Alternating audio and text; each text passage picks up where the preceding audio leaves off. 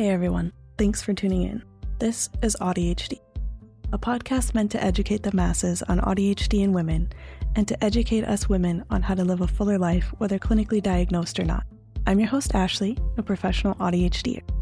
In today's episode, we're going to talk about death and how it's different if you have AuDHD.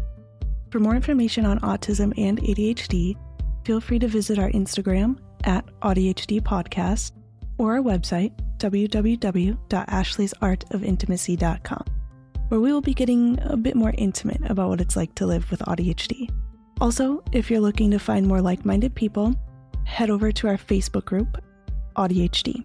Now, before I forget to record and you get bored, let's crack into it. Hey everyone, I want to start this episode off with a trigger warning. I will be talking about death and what it's like to lose someone and go through the grieving process when you have AuDHD. I've been thinking about doing this episode for a while now, but I've been putting it off because it's very emotional for me. It's hard to talk about this because a lot of people don't understand, but I know a lot, if not all of you guys, will understand, and I want to be as vulnerable as possible on here. I've known death since a young age. When I was in the 5th grade, I lost my father to a horrible work-related accident. It was so traumatic for me that I ended up just disassociating from the event altogether. For years, I've been ashamed of the fact that I never even cried at his funeral, nor do I remember hardly anything about that time. In fact, I never cried much at all when I look back at it. This is one of the painful parts of having AuDHD, at least for me, and I don't feel like it's talked about enough. Out of sight, out of mind applies to every area of your life. And strong emotions don't always get displayed in a socially acceptable way. I didn't truly grieve my father's death until over a full decade after it happened. I sat myself down around the age of 25 after a very exhausting, mentally and emotionally abusive relationship. I forced myself to focus on my dad. I knew I had never truly grieved his death properly between disassociating and AuDHD. I had a really hard time pinpointing how I was feeling, but eventually I came to the conclusion that I was angry. And I don't mean frustrated either. I had a seething rage towards my dad that I'd never allowed myself to feel. You might be asking why, and that's because it was considered wrong. Being a female in today's society, anger isn't an emotion that we are encouraged to display, feel, or acknowledge that we have. This is one of the reasons why I cry when I get extremely upset, because crying is allowed, but anger is frowned upon and punished. I let myself feel it all that night. I spent hours bawling, screaming, punching pillows, and writing. I wrote out all of my feelings towards my dad in a letter, and I read it out loud to him. It was one of the most freeing moments of my life. Fast forward to now, and I've been in EMDR, or brain spotting therapy, for going on 2 years now. I've learned a lot about myself, the traumas that I've been through, and how to best handle them. Nothing could have prepared me for the storm that hit, though. Death came to knock on a close friend's door.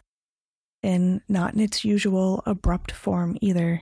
No, this was more subtle and slow.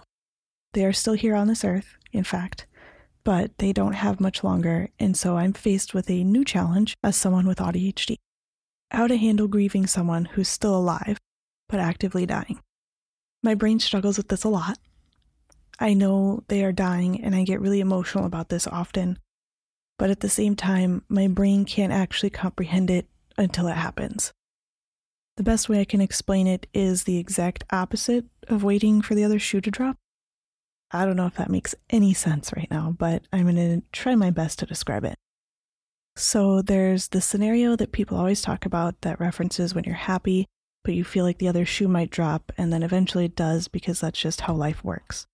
What I'm feeling is kind of the opposite. The shoe's already dropped, but I still have moments of happiness. I'm sad because I'm aware my friend is dying, but because they are still here on this earth and I can still talk to them, it also doesn't seem real.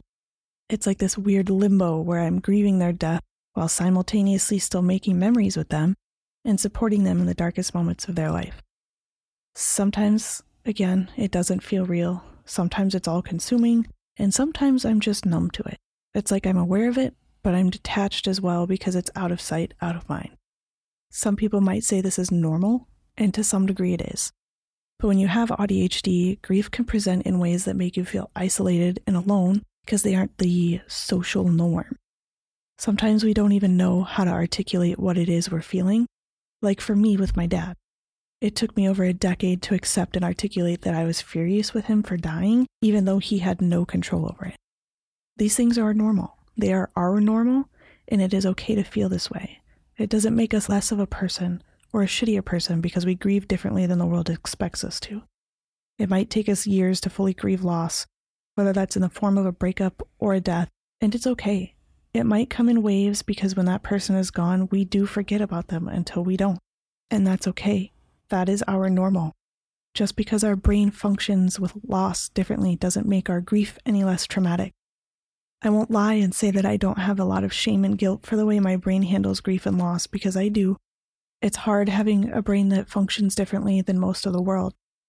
One thing I've learned, though, in the past 2 years of therapy is that it's okay. There's actually no standard that I need to follow for how I should be acting or feeling in these moments. I just need to allow myself to exist in them. Whatever I'm feeling, however I'm acting in these moments, it's what's right for my brain, and I need to allow her to do what works best for her. It's already exhausting to go through the grieving process, but to add on trying to grieve in a way that isn't right for you, that's only going to make matters worse. So I encourage you to find your support system, the people who accept you for all you are, and let them support you in all of your grief, whatever that looks like for you. Thank you for tuning in today, guys, and I hope that hearing this was at least helpful or supportive for one, if not all of you. You're not alone, and I look forward to talking with you guys next week.